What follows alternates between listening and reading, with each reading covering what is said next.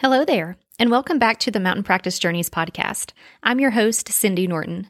Here in episode 1, I'm going to discuss the most popular question asked by new private practice therapists.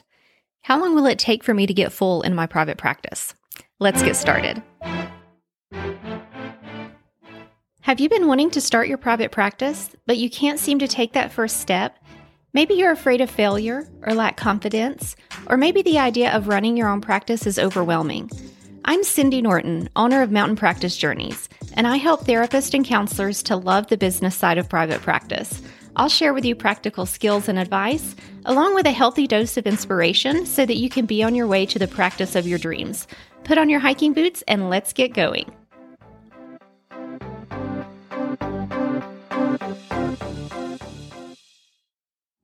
If you haven't yet listened to episode 0, I urge you to do that. It's an introductory episode that shares who this podcast is for, a little about myself, what you can expect in future episodes, and provides some inspiration for you as you are on your private practice journey. Now, let's get to that burning question. How long will it take for me to get full in my private practice? I'm going to give you the most annoying and frustrating answer ever. It depends. But I beg you to stay with me and let me explain. I promise you will gain a greater understanding of private practice as a result. The "it depends" answer probably brings up within you a sense of insecurity. It's so unpredictable and full of unknowns, which can be very scary, especially when it's your business and your livelihood is banking on your success. There's nothing that I can say to prevent you from being anxious about your new venture. You have a unique journey ahead of you, a journey that will be unlike any before you, and there's probably not going to be one like it after you. In spite of all the uncertainty, I will help you by giving you real numbers and time frames, along with special considerations that will help you to formulate realistic expectations for your own business. Before we get into specifics, I want to share with you how the business of therapy can be different from other types of businesses. As private practice therapists, we have certain ethical guidelines we must follow, which can have an impact on the way that we market to our potential clients. There is also some lingering stigma related to mental health treatment, which can sometimes prevent more open discussions related to therapy, although the stigma has significantly decreased in the recent past. Related to this topic of how the business of therapy is different, I was thinking about all the times that I have been walking around in public and strangers come up to me to compliment my tattoos and ask who the artist is. I happily tell them that it's Kimi Ledger at Sacred Lotus Tattoo here in Asheville, North Carolina. And I highly recommend her to anyone who will listen. What great marketing! It's like you have a live business card walking around. However, this doesn't happen to me in my private practice. People are not coming up to my happily coupled clients on the street asking, "Who is the therapist that helped you to have such an amazing relationship?" All jokes aside, although the stigma around mental health treatment is decreasing, therapy still isn't something that typically comes up in a conversation with strangers. And it's not something that is as visible as a tattoo. Although the results of therapy are amazing, they are often subtle. I'm sure you're ready for some time frames, so I'm going to dig in now. Anytime that I offer time frames or numbers, I always say, "Don't quote me on this." There's a reason for that. Everyone's situation is different, and there are too many factors to even begin considering to get a normal time frame or estimate for anything private practice related. Variables may include area, availability, specialty, insurance, private pay, expenses, training, approach, quality of website, strength of online profile, office location, social media presence, advertising, amount of networking, skills as a clinician, business know-how, marketing strategy, and a million other things. With that being said, here are some numbers and time frames. Don't quote me on this, but I've heard consistently that businesses will often have a loss their first year, break even their second year, and begin to make a profit their third year. Remember that these are averages, and you may have an experience that falls outside of these time frames. Don't quote me on this either, but I've heard consistently these time frames related to building your practice. For insurance-based practices, many therapists report that it takes them 6 months to a year and a half to become consistently full. For private pay practices, many therapists report that it takes them a year and a half to 3 years to become consistently full. There are always going to be outliers, so don't put too much stock in these numbers and time frames. Also, please take this information with a grain of salt. As I shared earlier, there are way too many variables to have any reliable data on building a private practice. If you're ahead of these timeframes, good for you. You are either putting in the effort, or the stars aligned for you, or both. If you're lagging behind these timeframes, it may mean that you are doing everything you can to grow your private practice, and there are factors that are just out of your control.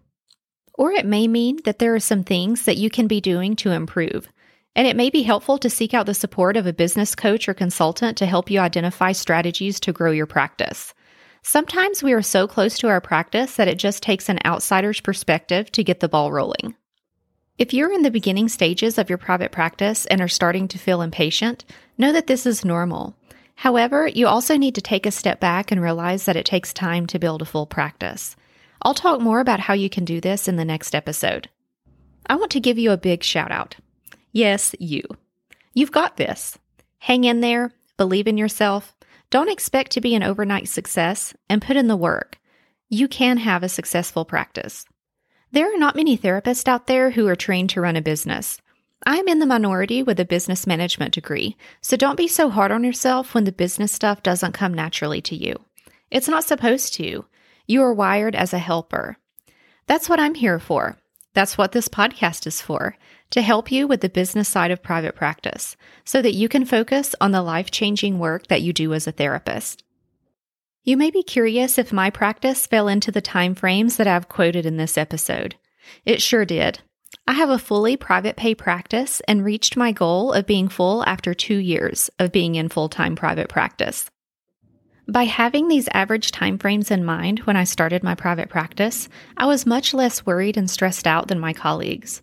I attribute this to having realistic expectations about private practice. When I started out, I gave myself 3 years to reach my goal of having a full caseload. This meant that I could not worry about how empty or how full my practice was until the 3 years were up. If I reached the end of the 3 years and I was failing in my private practice, I could honestly say that I gave it my all and it didn't work out and move on to something else. But that obviously didn't happen. I was pleasantly surprised when I reached my goal in 2 years. However, I could have made things much worse for myself had I not had realistic expectations. If you don't have the information that I have provided you in this episode, it can be easy to believe that you are failing if you are 3 months into your practice and only have a few clients. If you are 3 months into your private practice and have a few clients, congratulations, you're doing awesome. Did you know that it took me 5 months to get my first client in private practice? I was even doing all the right things. I'd been networking with local therapists and writing a relationship blog targeted at my ideal clients for a year before I even launched my practice, and still had to wait 5 months for that first client. I'm not saying that private practice success is a guarantee if you do it for X number of years, as there are various factors that can't always be measured. However, I have yet to meet a therapist that gave private practice their all for at least 2 years and was not successful. But I have encountered therapists who gave up their new practice after 3 months, 6 months, or 9 months because their expectation was to be consistently full after a few months. After you finish listening to this episode, let the information sink in and think about what your time frame is, and ask yourself, is it realistic? I'm now extending a sincere invitation for you to join the Mountain Practice Journeys community. Are you in? Subscribe to this podcast and we'll hike the mountains and valleys together. During each episode, I'll be giving you one small takeaway, action step, or mindset shift. I call these acorns. Listen to episode 0 to get the scoop on what the acorns are all about. The acorn from this episode is a reminder to not compare yourself to others. Comparison truly is the thief of joy. It can be difficult to have realistic expectations when you are comparing the growth of your private practice to someone else's. This can get messy when you are taking a broad look at what all of your colleagues are doing at once. You may have a colleague who has an amazing presence and following on Instagram, another who just launched a profitable online course, and another who has a full practice of their ideal clients. Looking at what everyone else is doing will often leave you feeling inadequate, even though this is not the case. You are more than able to accomplish anything that anyone else is doing. Each one of these accomplishments takes time and effort. It may have taken your colleague 5 years to grow that Instagram following, or 2 years to fully develop the concept for that online course, or a year to fine-tune their practice in a way that serves their ideal clients. Redirect the energy that you are wasting on comparison and instead use it to fuel your own dreams and passions. Give yourself time to develop. Choose one focus, put on your blinders, stick with it, take it one day at a time, and you can achieve whatever you set your mind to. While we're on this topic, I highly suggest reading the book The One Thing by Gary Keller and Jay Papasan. You can find a link in the show notes. As I outlined in episode 0, I'll be alternating between a fun fact and what I'm digging segment with each new episode. For the first What I'm Digging segment, I have to mention Simple Practice. When I'm asked about what has been the most helpful product or service in my therapy business, it would definitely be Simple Practice. The name says it all. It has truly helped me simplify my practice and save so much time. Simple Practice is an electronic health record system that offers all you need to smoothly run your practice. Not only can you securely store your notes, you can bill insurance, send automated text and email appointment reminders that helps to reduce late cancels and no-shows. You can allow for online scheduling, store client payment information and set up automatic billing, provide telehealth services, and much more. If you are interested in trying out Simple Practice for yourself, check the show notes and I'll provide you with a referral link that will get you a free 30-day trial and a $50 credit. Thank you so much for joining me today on your private practice journey. For episode 2, I'm going to introduce the 3 P's of private practice success, which are passion, patience, and persistence. I dig into each characteristic, how you can cultivate it, and why each is necessary as you start and grow your private practice.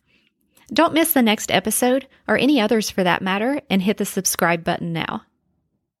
And a special shout out to my BFF, Jen Pace Dickinson. She purchased some of the Trailblazer apparel that I have available as support for the podcast. Jen has always been there for me and is one of those friends who I can always count on. I hope all of you have a Jen in your life. If you're interested in getting your own Trailblazer apparel, you can find a link in the show notes to grab a t-shirt, sweatshirt, hoodie, or tank top. There's no way you can know how much it means to me that you choose to join me here as I share all things related to private practice. Please subscribe so you don't miss a step. For more information about this episode, visit the show notes page at mountainpracticejourneys.com/podcast. I truly appreciate you, Trailblazers. Your mountain is within reach. Journey on.